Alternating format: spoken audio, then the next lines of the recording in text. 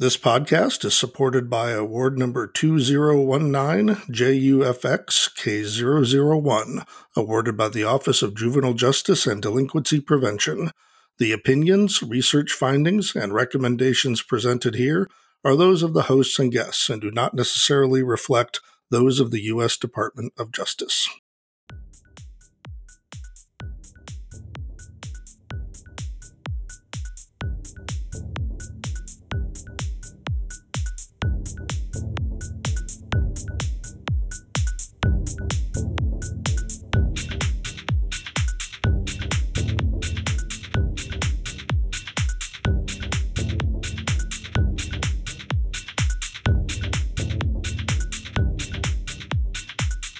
Hello, everyone, and welcome to Reflections on Research. I'm your host, Mike Geringer, the Director of Research and Evaluation at Mentor, the National Mentoring Partnership. Just want to remind everyone that this podcast is brought to you today by the National Mentoring Resource Center, which is sponsored by the Office of Juvenile Justice and Delinquency Prevention, or OJJDP, and we really thank them for their investment not only in the work of the center, but for all of their investment in youth mentoring programs and research and supports for this work with young people. So we really couldn't do this without their generous support and partnership. And we thank OJJDP for their investment in this great work. So I'm really excited to have our guest with us today because we're going to be talking about something a little bit different today. Normally on this podcast, we're talking about program evaluations or the results of some study of a programmatic effort or maybe the studying of mentors and kids' lives naturally. But today we're going to be diving another layer down. I think we're going to be talking about what happens at the relationship level, kind of what goes on when an adult and a young person that they're mentoring are sitting together at a table trying to figure out what they're going to talk about and how that's going to go for the day. And that's really where the rubber meets the road in our field. We spend a lot of time talking about program practices, but at the end of the day, it's two people that have to work together. And we're going to be talking about a concept today called attunement that I think speaks a lot to how mentors need to be approaching those interactions with young people if they want them to resonate and have their ultimate impact on the young person they're working with. So let's get diving into this here. Our guest today is Dr. Julia Price, and Julia is a professor and the Associate Director of the Faculty Center for Ignatian Pedagogy, I hope I said that properly, at Loyola University in Chicago.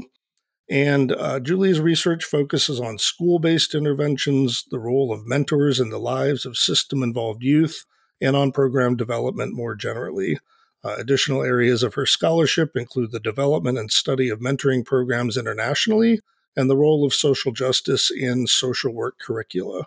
And Julia currently teaches in the undergraduate, master's, and doctoral programs there at Loyola and has been involved in the mentoring field for several decades now, I feel like, Julia, going back a ways, and is also a member of the NMRC Research Board, so does a lot of work on this project. So welcome, Julia.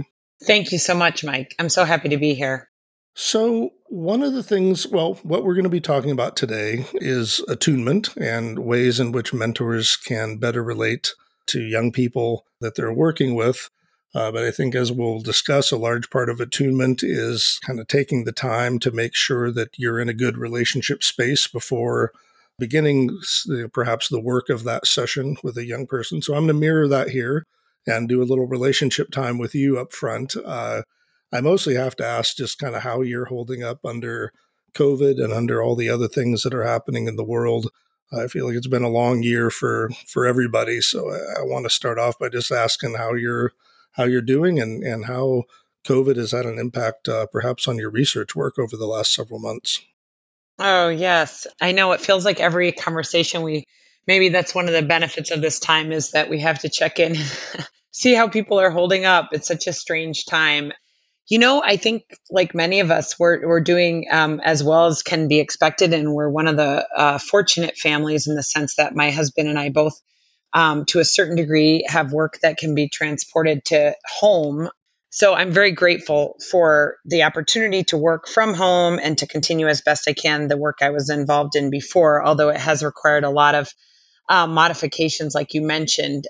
We have three small children at home. So I have three daughters who are 9, 7, and 5. And so spring was particularly hectic in trying to navigate the homeschooling experience while working. And I really would rather not go back to that time, although there were lots of benefits to it in terms of getting to watch my kids learn a little bit more up close, put my observational hat on a little bit more as a homeschool teacher. And certainly it's been stressful, but I feel like we're making our way. And certainly like many people, there's much to sort of treasure about this kind of slowing down time to a certain degree. In terms of my work, I was just starting a project with Kelsey Dean from New Zealand and Linda Gilkerson from the Erickson Institute here in Chicago, that's funded by the Hemera Foundation, which is out of Colorado, that really relied on focus groups and interviews. And we had to pivot like many folks and try to figure out how to do that work online. And it's amazing how sort of arduous the process is, particularly when you're focusing on relationships, to try to translate a data collection process to an online format. So that's one example of where things just kind of came to a screeching halt and we had to kind of rethink what we were trying to do. And I mean, I do think it's helping me consider, what can happen online and what can't. And for example, Linda and I just did a training for practitioners that was entirely online for the first time in June. And that has now opened the door to hopefully do a similar training with folks in New Zealand that's entirely online. So it's opened up some doors as well to thinking about how can we share these ideas at a distance remotely, and what can and can't happen when we're talking about relationship development when we're doing it in an online space. So I'm grateful too for that sort of the opening of those ideas. But it's definitely been, this is just a time of such uncertainty. And I find that global uncertainty and unrest feels like a chance for a lot of possibilities and new beginnings, and also just is like fundamentally unsettling. So I feel like that's been the space we've been dwelling in since March, I would say. Yeah, no, I hear you on that, and I feel similarly. It's both a chance to maybe rethink some things, not only about our personal lives, but I think it's thrown many aspects of our country into sharp a sharp light has been shined on certain things because of this, but it's also unsettling. You feel like you're a little untethered from historical context, perhaps. Not that this hasn't happened before in history, but certainly not in our lifetimes where we've had to deal with something like this. So I think just being in that unknown space is always a little unsettling. So, Julia, let's dive into the topic of attunement here. And really, I'm hoping that you can maybe just start off by telling our audience a little bit about what we mean by attunement when we use that word. How do you define it? And really, kind of what led you to study this? Because most researchers study, programs or program outcomes or what youth are getting out of mentoring relationships. But you decided to study, in this case, mentoring relationships and the interactions that are happening within those relationships. So why don't you tell our audience what you mean by attunement and why it matters so much in mentoring? Great. Yeah. I really appreciate you asking that because it helped me. It's funny because I guess it's a nice opportunity to kind of think big picture about why this concept and why this focus. And I was realizing I worked as a clinician prior to going back for my PhD, and I was working in a residential facility with children who were system involved and unable to be living with families in the community because of behavioral challenges or emotional challenges. And so I had this opportunity to work really closely with kids, kind of in vivo, like in a residential setting, and became particularly interested in what was happening in these relationships that allowed these young people to thrive or to endure these challenging circumstances. And in the cases of young people who were really struggling, what was failing to happen in the relationships, and what were the young people bringing and what were the adults bringing. So that was actually what brought me back to school. And I was really interested in studying resilience kind of broadly. and what was contributing to the resilience I saw in these young people who had come through these really difficult circumstances and still presented with a general desire to build relationships and sort of a general hopefulness about their lives. And at that point, I met Tom Keller, who was actually coming to the University of Chicago the same year I was. And he was interested in mentoring, particularly as it related to resilience. Well, I should say he was interested in mentoring. And in my study of resilience, mentoring was one of those factors that we all know kind of was most reliably predicting resilience among young people. So, so that sort of pairing is what brought me into the world of mentoring.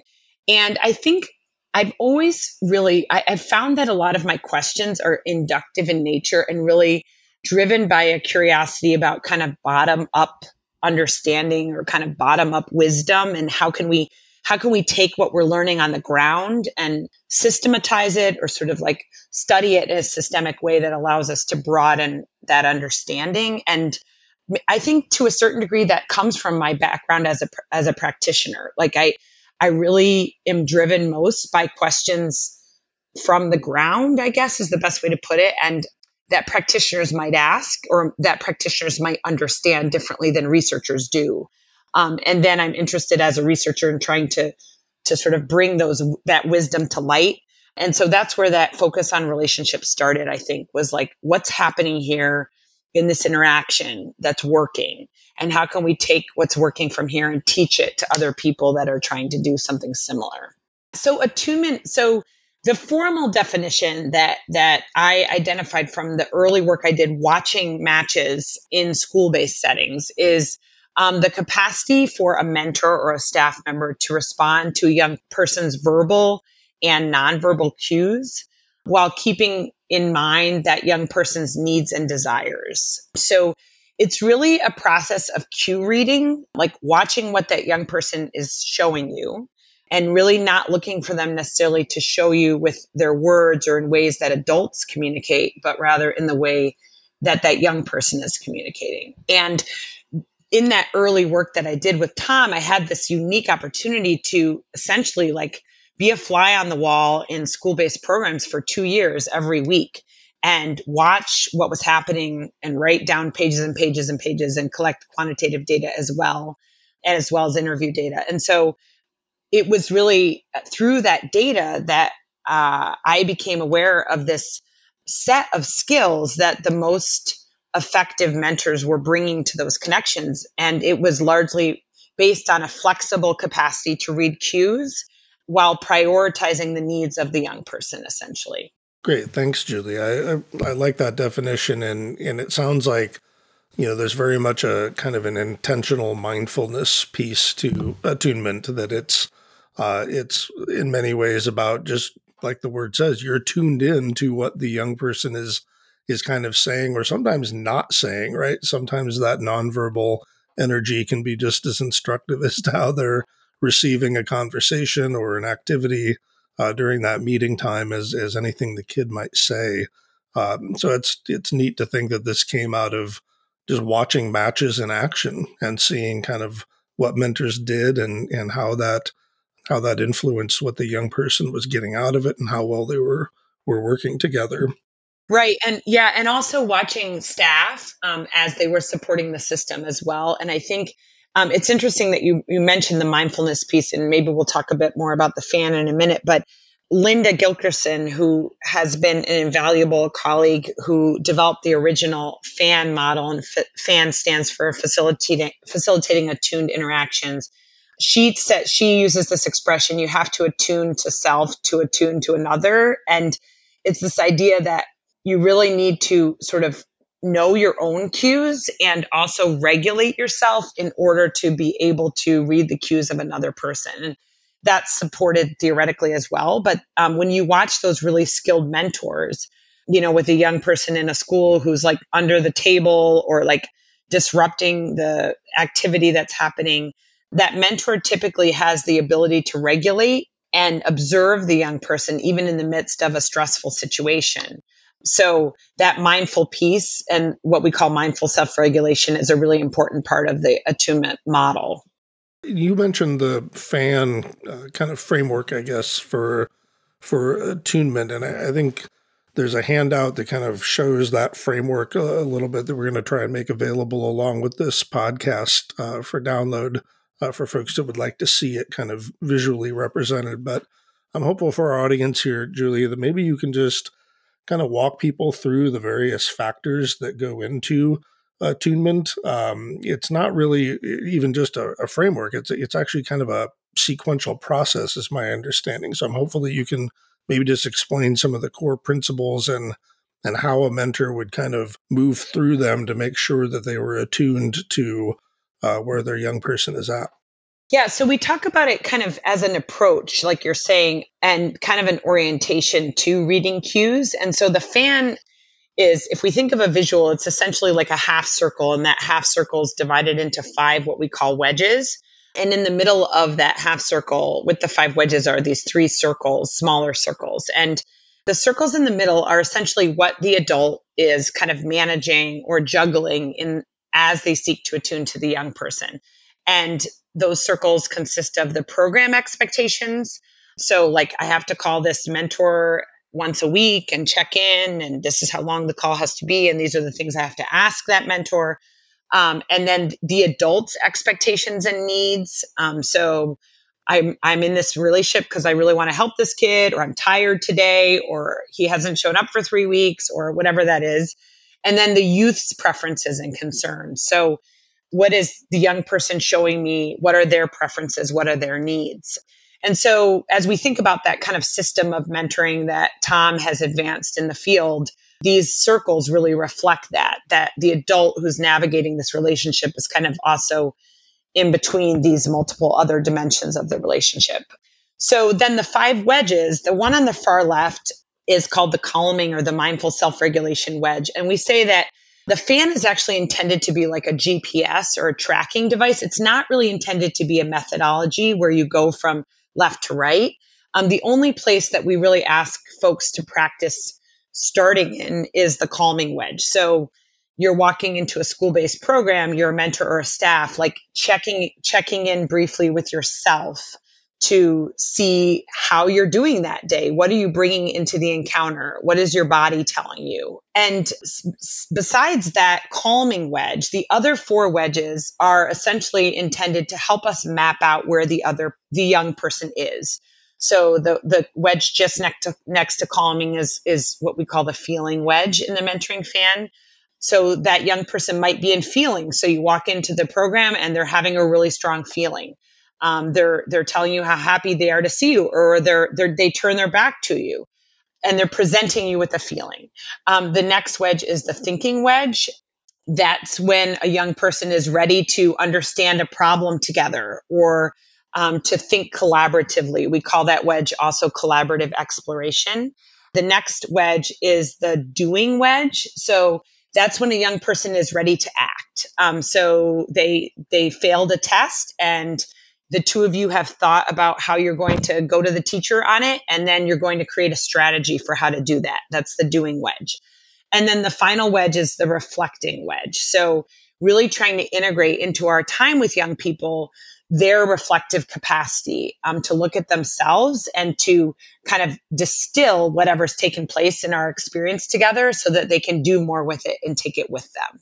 So the idea is not so much to move from left to right, but to meet the young person where they are. So if they're having strong feeling, instead of saying like, what do you want to do today? Just elaborating on that feeling. Like, I'm so happy to see you too. Like, it's so great that we can be here today. Pause. And then see what the young person brings next. Maybe they're still in feeling, or maybe they're ready to move to thinking or doing together.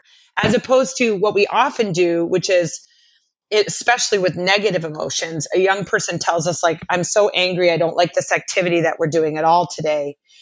And then we move right to, move right to thinking or doing, like, okay, well, how do we want to solve that problem? Or what should we do instead of saying like, I know it is really disappointing. I know you don't like I know you don't like practicing your reading, right?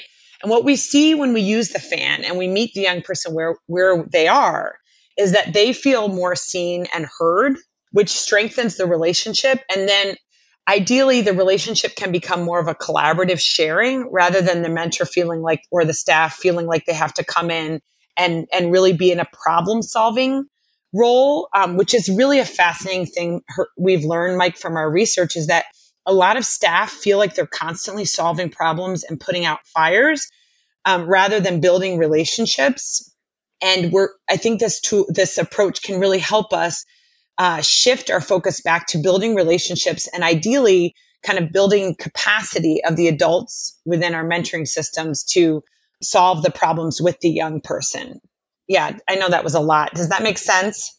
No, that makes complete sense. And I like the fact that you really reiterated that it is not necessarily a sequential thing. It's something where I use this framework perhaps to just read where the young person I'm working with today is at. And wherever they are on those wedges, that's where we're going to start from. And, I like that quite a bit. It also makes me think that there's quite a bit of, or some overlap, I should say, with things like change talk or motivational interviewing, where I'm kind of taking cues from the person I'm talking to. I'm perhaps reinforcing some things, or I'm going to listen to those cues, but then move them to you mentioned the thinking phase, or these other phases where we perhaps reiterate what we're working on or learning. Is there overlap between a concept like this and something like change talk, or I'm just curious as to how this aligns with maybe other theoretical ways of working with people? Yeah, it's a great question. And it's exciting because actually, Sam and I in this work with Friends of the Children right now are just starting to look at those overlaps, particularly as it relates to training that we can do for the Friends and the Friends of the Children model that may offer concepts related to motivational interviewing and also attunement. And so, where are there overlaps and where are there unique contributions? And I will say, my knowledge of motivational interviewing is developing. So I feel like I can't speak with too much authority on that piece, but I can say that in my initial thinking on this and in our work so far, I do think there are some interesting overlaps in terms of things like asking open-ended questions and using like a collaborative approach to problem solving instead of like writing reflex, this idea of kind of like fixing problems. My sense so far in my understanding of the two concepts is that one piece that attunement focuses a bit more on, certainly and explicitly includes, is that self-regulation piece. So, what calming practices are you doing within your day or in your work as a mentor or a staff member to help regulate? And how are you attending to the stress level that you're managing in your role? And how is that affecting your relationships? And then also, I'm interested in, so I mentioned that with attunement, the central task is reading cues. And as you read cues, what we see is that the young person typically moves him or herself on the fan. Whereas I think motivational interviewing is a little bit more of a sort of prescribed order to a certain degree, and tends to be focused on behavior change in particular, or that's kind of the tradition it comes from. Whereas I think attunement comes more from a relational lens of building connection. So I almost think sometimes of like attunement as that foundational piece that allows you then to move into motivational interviewing toward behavior change, if that sequence to a certain degree might be useful. Yeah, no, that makes perfect sense, and I think you're right about kind of the distinction between the two.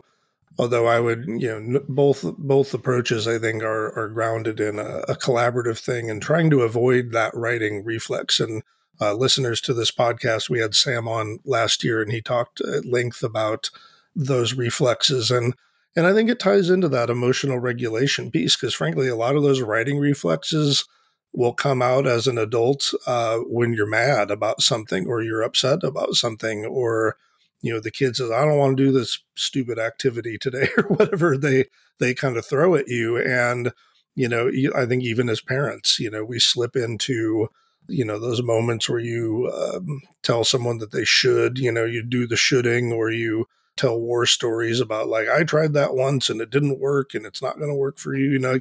Those are often emotional responses, right? We kind of go to those when we don't know what else to say and are kind of pissed about something. So, um, And so, I think I really appreciate that kind of emotional regulation piece, and just, reminding mentors that they're not going to do their best work with a young person if they're showing up to those sessions juggling their own baggage, right, and dealing with their own things top of mind rather than what that young person needs or wants to work on. So, Right, right. And I have to say, Mike, as I mentioned, one of the things that's been so interesting about this work and having the opportunity to train staff and mentors is just seeing again how much first like how stressful many of their particularly with staff how stressful they experience their roles to be, how they often feel like they're kind of moving through this checklist of needing to solve problems, and how heavy that can be to carry,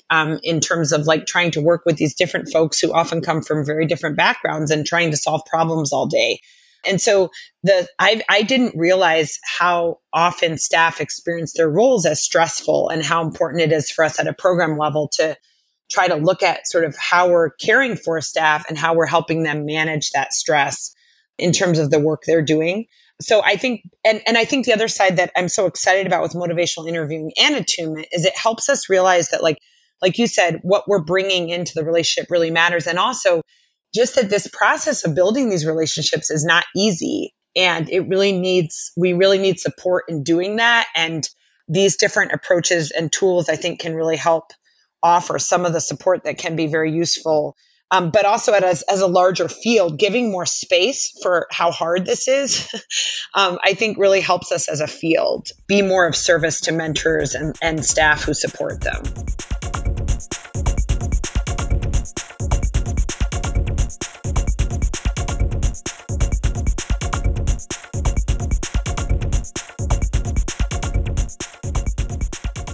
I think that's a good segue. And I wanted to ask you about the research you've been doing around attunement, because there's a number of wrinkles that you're kind of investigating around it, not just, how does it go for mentors when they try and do these things, but you just mentioned the impact that that has on staff, and that there's kind of almost a staff level attunement that needs to happen between the case manager type person and the mentor so that they can work collaboratively well together. So I'm hopeful here that you can maybe just tell our audience a little bit about what you've learned from some of the studies you've been doing, and kind of seeing how attunement plays out in the wild, so to speak. What have you been learning from your studies? Well, it's interesting actually because that initial work that we talked about earlier, where I was able to observe mentors and staff in these school settings. I initially came out of that work thinking we would train mentors.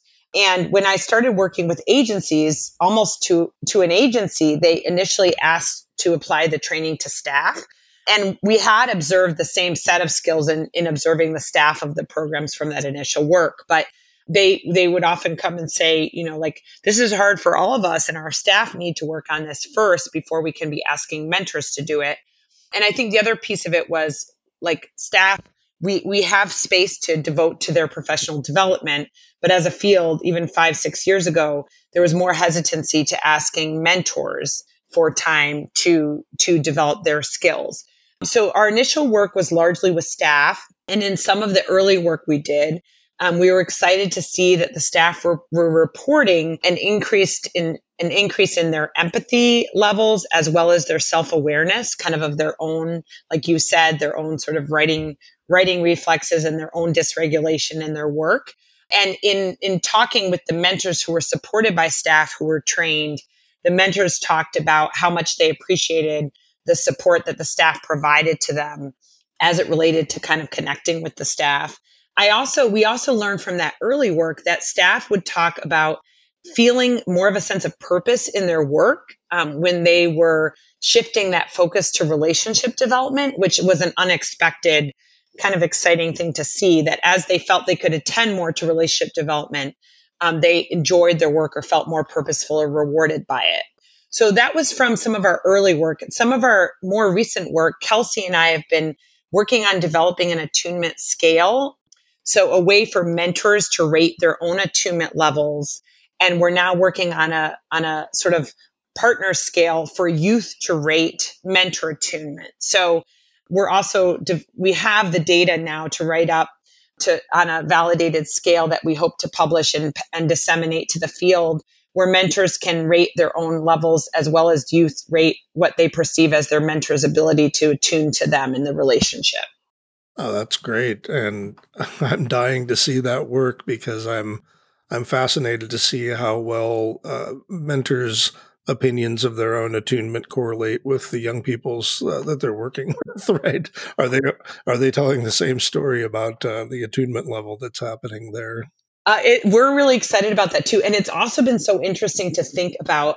Well, like how good are we at reporting on our own attunement levels, and are the more attuned adults actually better?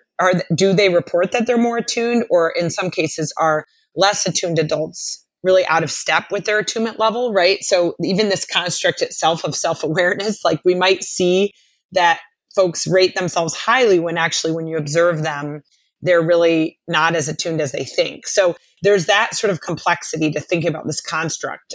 How well do we self monitor? But then also, it's been so interesting, Mike, to talk about, like we talked with Carla Herrera and David Dubois about this, Kelsey and I, around like, do young people experience attunement in the same way that we see adults exhibiting it? Right. So for like, what does it feel like for a young person when an adult understands them, or when they feel seen or heard by an adult? Like, how would they talk about that? And we're working on a project right now, and I want to give Kelsey a lot of credit because she really sort of pushed us to think about it being youth centered, where we're asking young people to essentially speak back to this concept of attunement that we've developed by watching adults, and see how young people talk about sort of being on the receiving end of this experience. Awesome. And it's got me thinking, is there like a youth equivalent of this? Like, is there a fan kind of framework for young people around this as well? I'm thinking about the bidirectionality of this. And, obviously, I think the adults carry a bigger burden here. But I mean, young people do need to show up to a mentoring interaction with a mindset that's ready to go and do the work as well. And it doesn't mean that we can't meet that young person where they're at, but I'm also curious to see how young people would rate their own attunement with what their mentor is bringing to the table. Yes, that's a great idea. It's a great idea. So we're the closest we've come to that is to start thinking about a version of the mentoring fan that could be used for like youth mentors who are in like a peer mentoring context, like high school students or maybe mentoring middle school students, something like that. But so kind of translating these ideas to younger people. But I love that idea of like a version that could be incorporated into youth training, in helping them prepare to be in a mentoring relationship, and or to kind of help them think about, what do I need to show up for this relationship and sort of participate as a partner in it. I love that idea. I think that could be really interesting. Yeah, and since you just mentioned kind of training around this and have trained mentors around attunement concepts, I guess my question is this something that individuals can learn through training, or is this one of those things where you have to do like Malcolm Gladwell's 10,000 hours of practice thing, or, because going back to, some of the other things we talked about here, like motivational interviewing, like I've probably read a good 500 pages on MI and theoretically how to do it, but doing it in practice in real time as a person's throwing emotions and thoughts and nonverbal cues at you is really difficult to remember kind of how to stay aligned with that. And so I'm just curious, can you learn attunement, or is this something, because a lot of it seems very like social emotional skills, and while I do think people can learn those, I'm wondering if some of this isn't just who you are as a person, kind of like. Right. So Yeah. It's a great question. So, I guess 5, 7 years ago, when I had this attunement construct that I'd written about, but I was still trying to figure out how to teach it, that was the biggest question that practitioners would come to me with at conferences, is like, all right, this is a great idea. How do we teach it? And that's where the fan came in with Linda. And it was so synchronous because we met each other and we had such overlapping she was coming from the home visiting world, training folks that were supporting parents, new parents in under-resourced communities often. And she had this construct of attunement, and I had a construct of attunement from these different fields. So your question is one that practitioners sort of led with when we first started this work. And I'm happy to say that I think we can teach attunement in my work with about 15 agencies now. What I see is there's certainly diverse skill sets that folks bring. And I would say in our initial work that Tom and I did, there were about 15 to 20% of the mentors we observed who consistently struggled with demonstrating skills of attunement in their relationships. Like it was almost like just banging their heads against the wall. It was hard to watch even. And I will say that in my work with agencies, I'm seeing about a similar, and I don't have the data on this exactly, but when I work with staff in particular, I feel like so far at most agencies, there's like a 15 to 20% of those staff that really struggle with this concept and in some cases really aren't interested in learning it or feel like kind of like the way I've been doing it works fine for me. But I would say 70 to 80% of the adults that I've been working with really show an openness and an aptitude to developing these skills. So I've been heartened by that. And I think it's definitely teachable. I think we all come to it with a certain baseline. And I will say also that I feel like we actually have to keep working at it. Like it's not something that we master. It's more of kind of a daily practice. I always joke when I do a training, Mike, that literally like every time I have a training, I have an example from that same day with my kids where I completely missed the boat in some connection with that.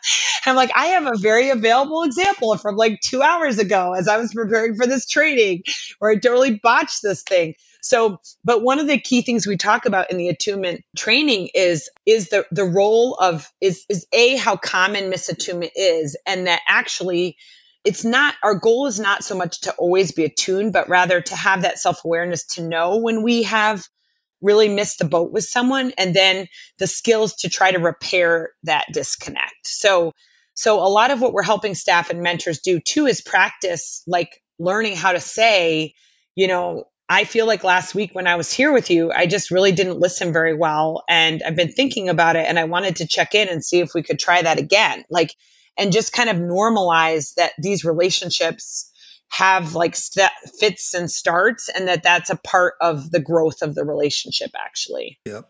No, I love that. And it really makes me think of the work that Tom Keller and Renee Spencer did on their STAR study, where they examined, kind of match closures broadly, but really also looked closely at matches that had kind of fizzled out and had some negative experience and had ended early. And it was shocking how many of those early endings that had ended, with parents being upset or the kid being disappointed or the mentor feeling like this was not the experience that they had signed up for.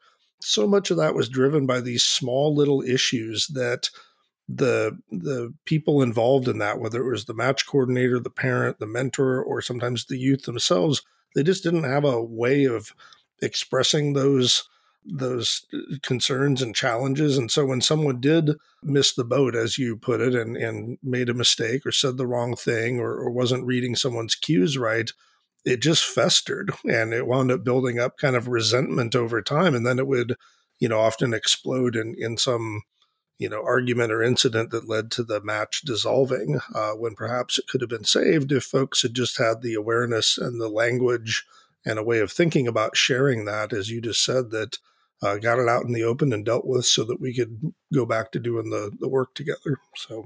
Right. And I'm glad you mentioned that because I saw their presentation at the summit last year, and I love how much attention they're giving to the role of staff in sort of maintaining and supporting or not those relationships. And I think I was really struck by the same thing, that there are so many, and we see that in our own relationships, right? Like if we don't do the work of those small ruptures, like if we don't attend to them, they can get worse. But I think what's exciting is just bringing to the mentoring field an awareness that there's a lot of these ruptures that will take place because these are just normal flawed relationships. And how do we prepare folks ahead of time and support them during to sort of navigate those?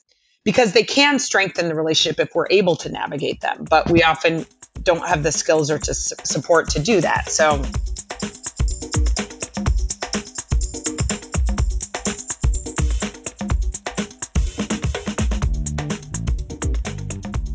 Julia, I wanted to ask you about one last thing that you'd mentioned here around the research you've been doing. You mentioned that some of this has been observational, and not just around this, but at other points in your career. And I just had a question about observational research and mentoring kind of more broadly. And these are situations where you're embedded in a classroom or some other meeting space where mentors and youth are meeting, and you're like watching them.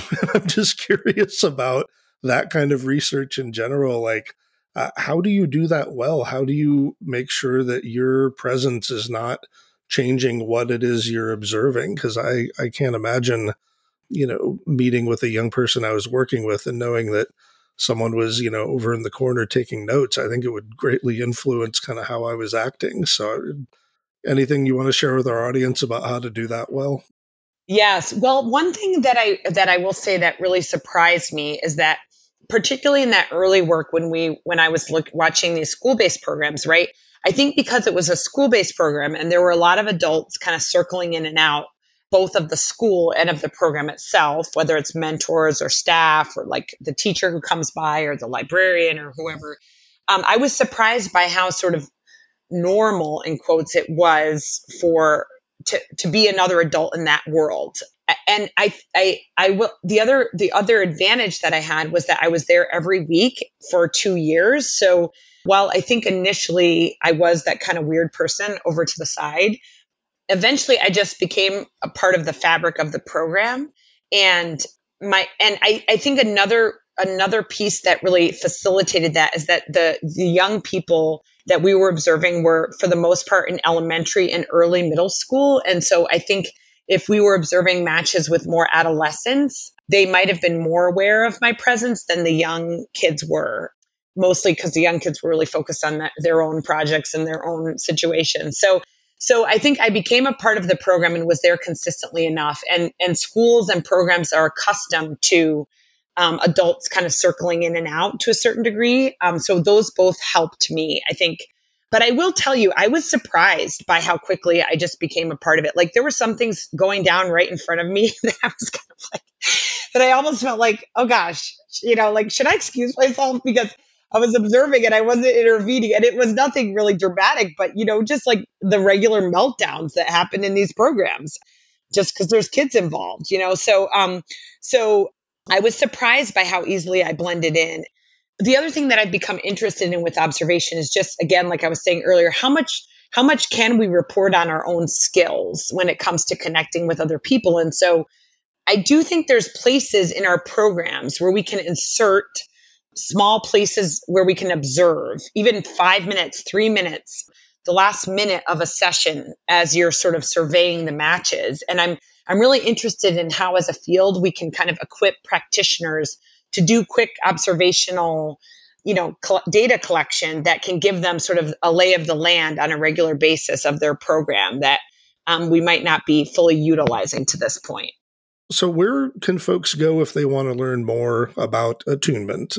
It's a great concept, and it sounds like you've got a number of published studies that are going to be coming out.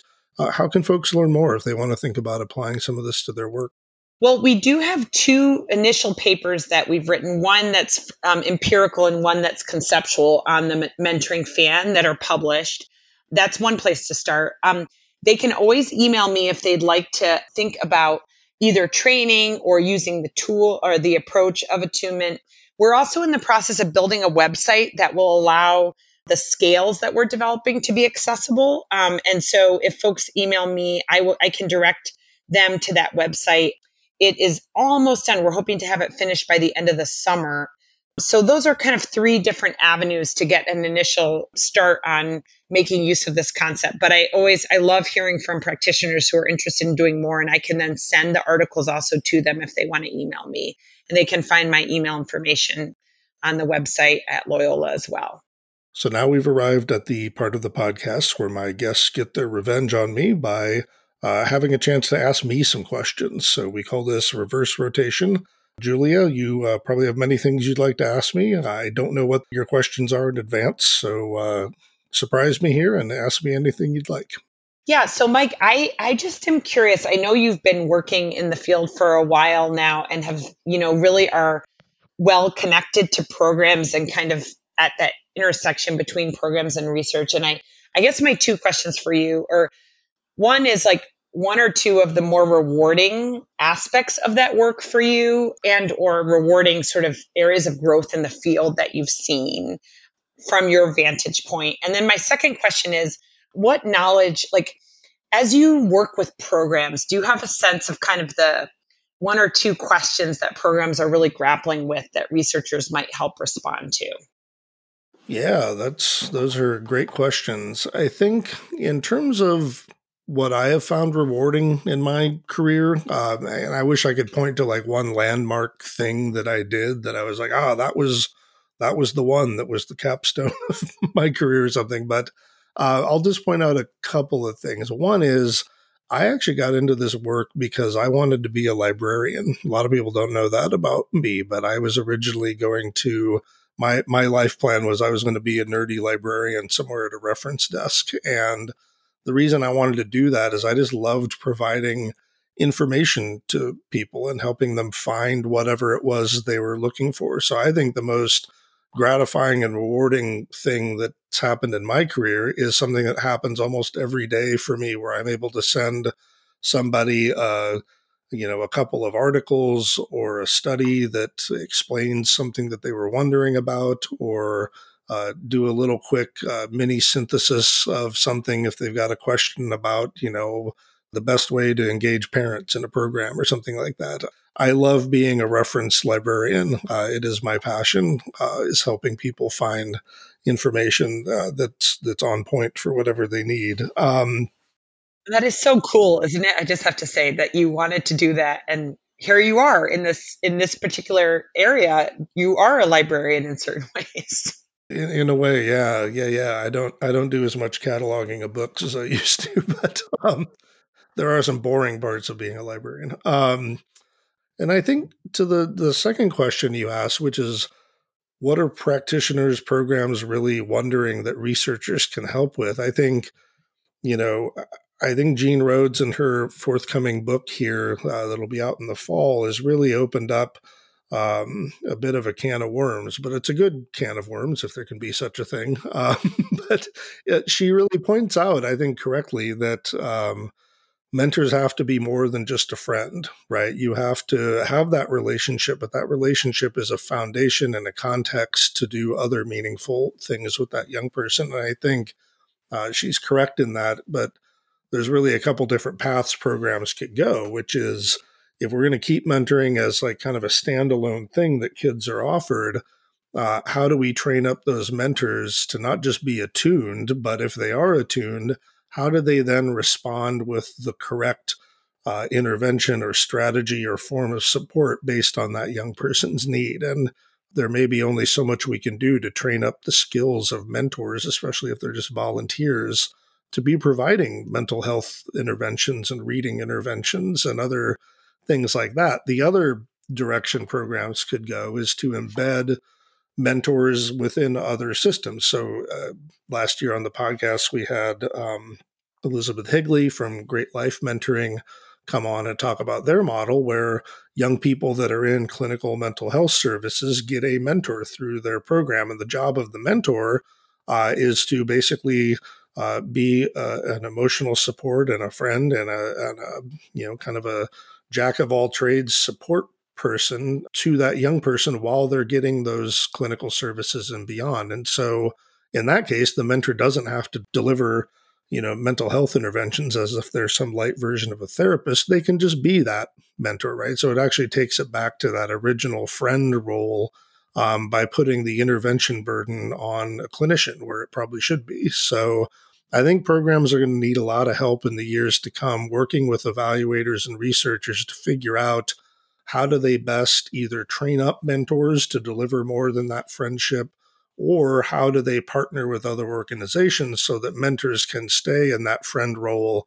but not, take on more than they can chew, but But how does that partnership work? How do you define that role within the context of other services? So Those are great questions. I was just working with this organization called First Star this morning, which serves youth who are system involved. And one of the things we're trying to do is bring mentors in to support student educational pursuits because of where we are with the coronavirus and so many students doing remote learning this fall and really having struggled in spring. And so how can we, the intervention is First Star, which is more of a supportive intervention for adolescents in care, but they need more around their educational achievement that a mentor could provide. But we need to scope that mentor's role, right? And so if you're focused primarily on supporting educational outcomes, like how can you mentor them as they navigate the e-learning space, and how can you support them in completing their assignments, and how can you kind of build a relationship with them that helps them trust you so they can tell you when they don't understand things. And so I love that you're bringing that attention to kind of like, what can mentors do? What's reasonable to expect of them? And how can we develop their skills or think of them as supplementary to other services, right? Because a lot of young people have a lot of things that they need support with. Yeah, I think the field's going to be evolving, and it's good. I mean, this is how things do grow and improve and get even better over time. So it's a good time of introspection, I think, for our field in a lot of ways. So appreciate that question. So thank you for a great conversation today, Julia. It's always good to catch up with you and talk shop, and I'm sure our audience learned a lot about the concept of attunement here and are thinking about ways to apply that to their work. I really encourage folks to get a hold of that FAN framework that we talked about, and also read the research papers that Julia has already published on this topic, and go a little deeper in your understanding of attunement and how you might apply it to your work with young people. To that end, I will remind our audience that you can always get free technical assistance through the NMRC. So if this has inspired you to perhaps think about doing some work around attunement in your own mentor or staff training, you can always reach out and get free technical assistance by visiting our website at nationalmentoringresourcecenter.org, and clicking that big red Get Technical Assistance button in the upper right-hand corner, and we will hook you up with one of our expert consultants from around the country and get you help on whatever it is that you want to improve about your services for young people. So on behalf of OJJDP and the National Mentoring Resource Center, I thank you for joining us today. And look, it may seem sometimes like researchers, maybe have all the answers or figured everything out, but the reality is we figure out what's meaningful about research in this work together by combining it with our practitioner wisdom and your own experiences working with youth and families in your communities. So I really appreciate you listening and getting some insights about new research.